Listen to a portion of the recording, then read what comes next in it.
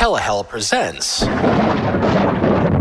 Award Show Gimmicks of the Dam.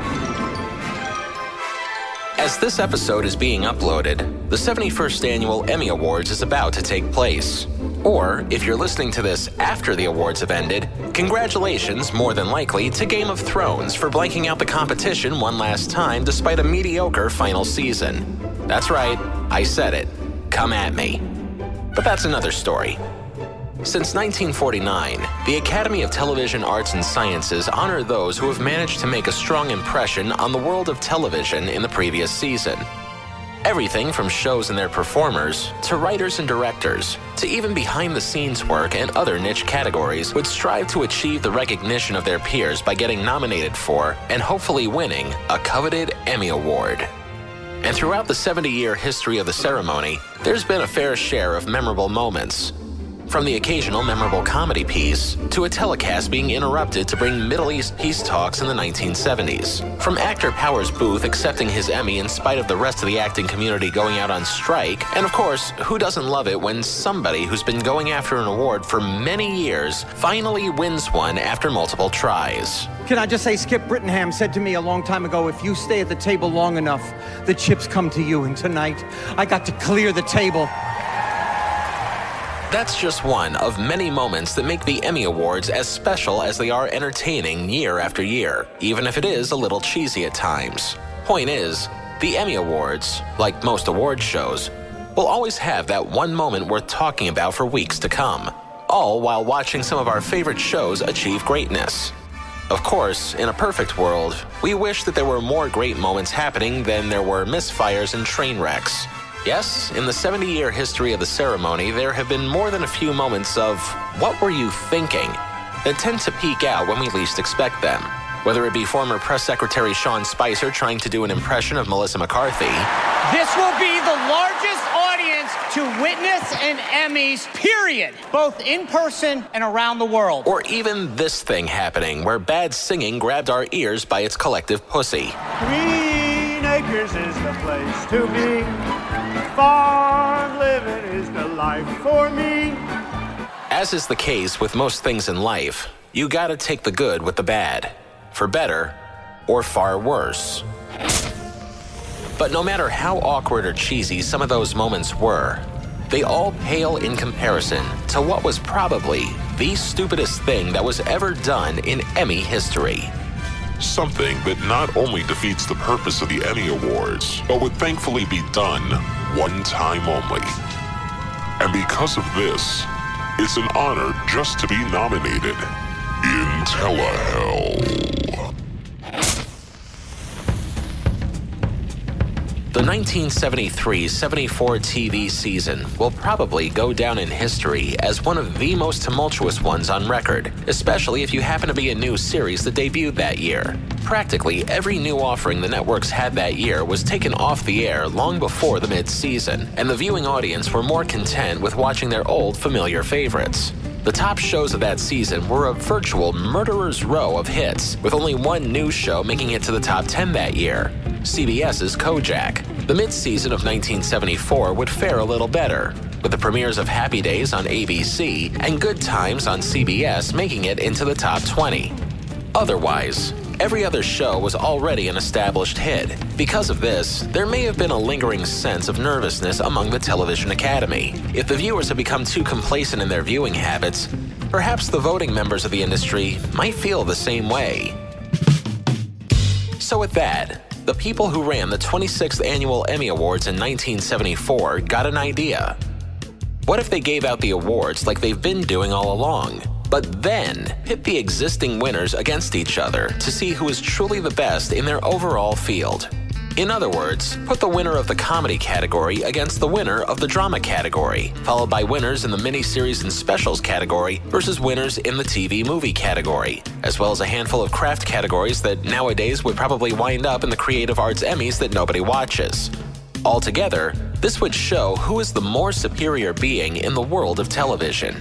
On paper, this would sound like a colossally dumb idea, but in practice, this would also be a colossally dumb idea.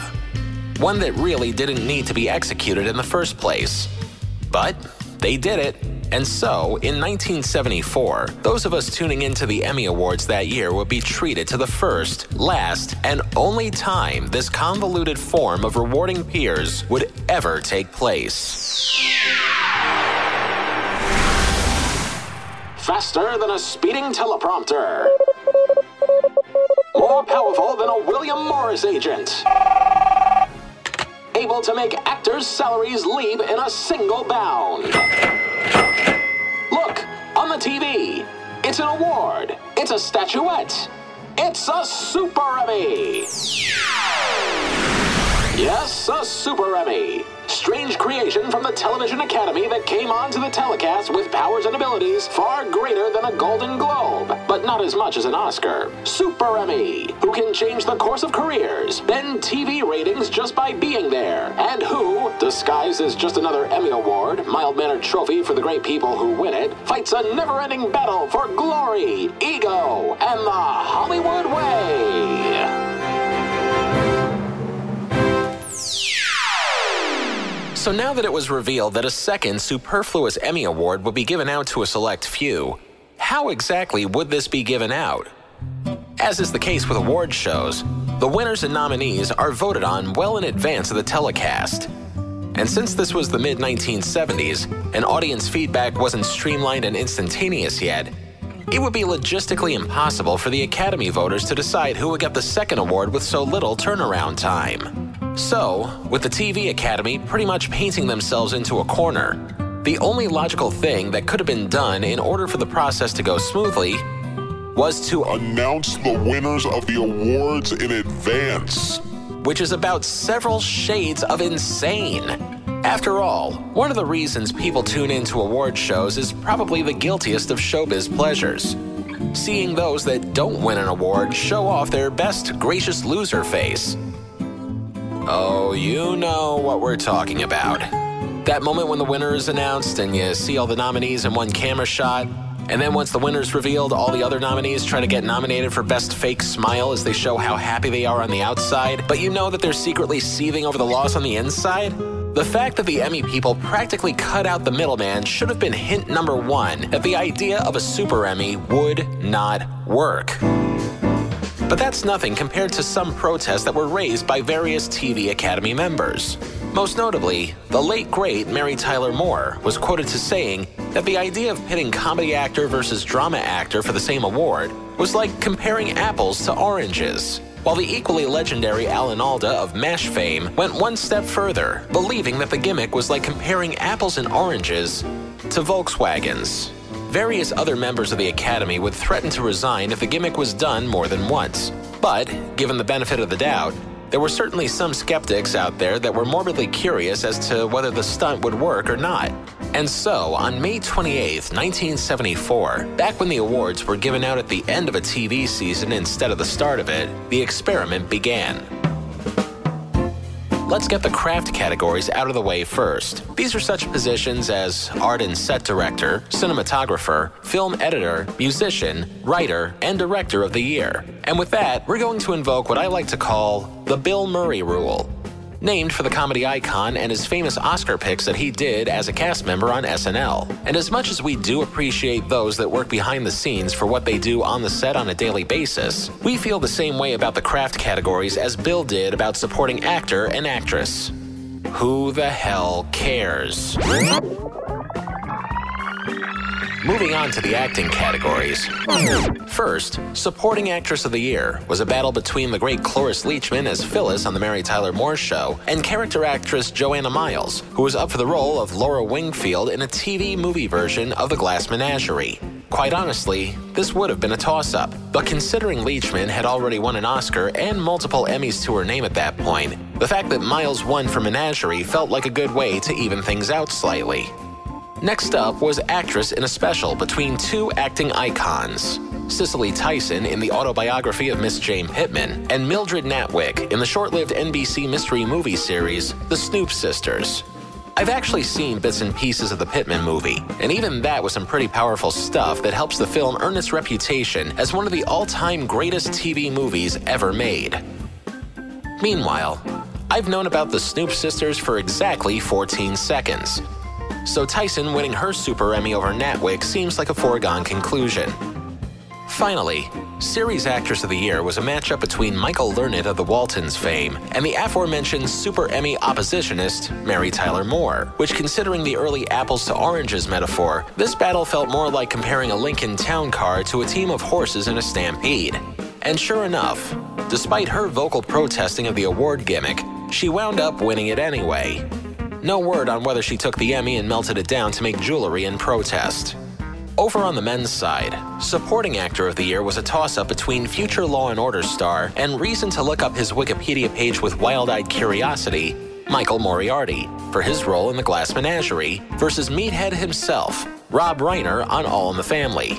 We should probably point out that while I haven't seen the 1973 TV adaptation of the movie, even though it is on YouTube in full, at least for now, I would not have been able to complete high school without reading it. So, I'll take the Emmy's word for it when they gave Moriarty his Super Emmy. On the specials side, it was a battle of old-school heavyweights. Hal Holbrook for a show called Pueblo, which I've never heard of, and the equally legendary William Holden making a guest appearance on the short-lived cop show The Blue Knight, which I've also just now become aware of. Holbrook beat Holden, but Holden would make up for it by appearing in Network a few years later. Finally, we've got Actor of the Year, and probably the most pointless battle of all, as Hawkeye Pierce and Lieutenant Theo Kojak fought head-to-head for about 12 seconds, because that's how long it took to read a list of two diametrically opposed nominees, Alan Alda and Telly Savalas. And it is here where we are now going to play for you the only known footage available on YouTube of somebody actually winning and accepting their Super Emmy. Alan Alda! I really am surprised, and I'm very grateful. This year has been so wonderful for me. This year, so many good things have happened this year. I think of that ritual they had among the Aztecs, where they would pick a guy out once a year and wine him and dine him for a year and provide him with Vestal, they'd provide him with Vestal persons. And at the end of the year, they take him to the top of a pyramid, shake his hand, and throw him down the stairs. And I'm going to go into hiding in December. And I have so many things I want to say because I have so many speeches that I've made up over the years. I would make up speeches even when I wasn't nominated. But one that always came to my mind, one I always wanted to make, I'll make now, because this is such a nice occasion for me. I want to thank my wife, Arlene, who has been the perfect partner all through the years and everything I've done, because she's remained her own person throughout. Thank you very much for this. So, despite his own protests, Aldous still felt grateful for winning what would turn out to be the only Super Emmy he and nearly a dozen other recipients would ever receive. And the old axiom of less is more reigns supreme. So, where does the evil twin to TV's Golden Girls shine on the circles of telehell? The nominees for Outstanding Rating System with Satanic Undertones are Limbo, Lust, Gluttony, Greed, Wrath, Heresy, Violence, Fraud, Treachery. The Television Academy is a powerful figure in the world of showbiz, so when they say they want to try something new, there's going to be very little hesitation as to rejecting their wishes, even if there was some opposition or, in some cases, wrath from some of its more well-known members both before and after the ceremony. Still though, the fact that the Academy thought this would be a good idea almost makes as much sense as the Motion Picture Academy, aka the Oscar people, lobbying for a Most Popular Film Oscar just this year. It adds something unnecessary to something that doesn't need anything extra. So, the Super Emmy also seems rather gluttonous, not just for the Academy to give away, but also for their recipients to obtain. The people who won the award that got them to the Super Emmy round already just won an award. Isn't that enough? Whatever happened to the phrase, it's just an honor to be nominated? And of course, not only was this done to try to freshen up a ceremony that didn't really need to stray from what it had been doing for many years, but it also turned out to be a botched attempt to get viewers to tune in. And when you fail to get the ratings, you also fail to get the advertising dollars that come with them, marking a misdirected play for greed. And let's also not forget the fact that after all the backlash over how this gimmick was more unnecessary than a Sean Spicer cameo, the Super Emmy was never attempted again after that one night, meaning that particular statuette gets to enjoy a stay in limbo. Unless, of course, the Emmy people are foolish enough to try this again. We'll have to see how low the ratings are at this year's ceremony first. The 1974 Super Emmy earns 4 out of 9 circles of telehell. The idea that something like this would ever happen in the first place raises more questions than answers. But thankfully, the Academy cut bait when it did. Had the trend continued, we would have seen such lopsided face-offs as Bryan Cranston's Walter White versus Jim Parsons' Sheldon Cooper, or an HBO series versus the rest of television. While it's very tempting to shake up the status quo sometimes, things are supposed to be a certain way for a reason. We, the viewing audience, tend to cling to familiarity, whether it be in our award shows, scripted programs, or, to a lesser extent, reality shows. Or, as that great elder statesman of the year 3000, Philip J. Fry, once put it, clever things make people feel stupid, and unexpected things make them feel scared. Something that the TV Academy thankfully learned that one time. Now, if only they'd apologize even more for this. You are my wife. Goodbye, City Line. Queen Actors, we are there. Then we'll be all set. Next time on Telehell, we started this series with a look at a bad game show.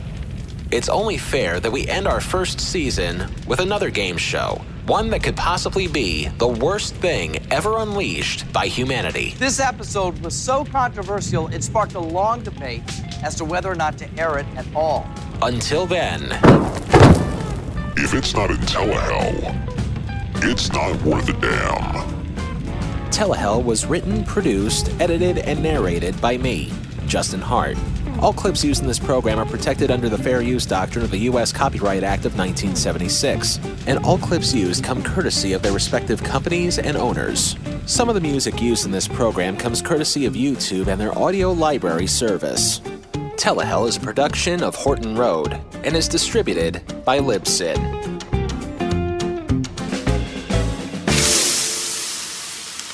Telehell is now on Stitcher. Go to Stitcher.com, type in the word Telehell, and catch up on all the shows that we put up so far. And don't forget, we're also still on Spotify, Apple Podcasts, and of course our own website, telehell.libsyn.com. And don't forget to like, comment, rate, subscribe, and share on our social feeds. Twitter and Facebook, both at Telehell Podcast.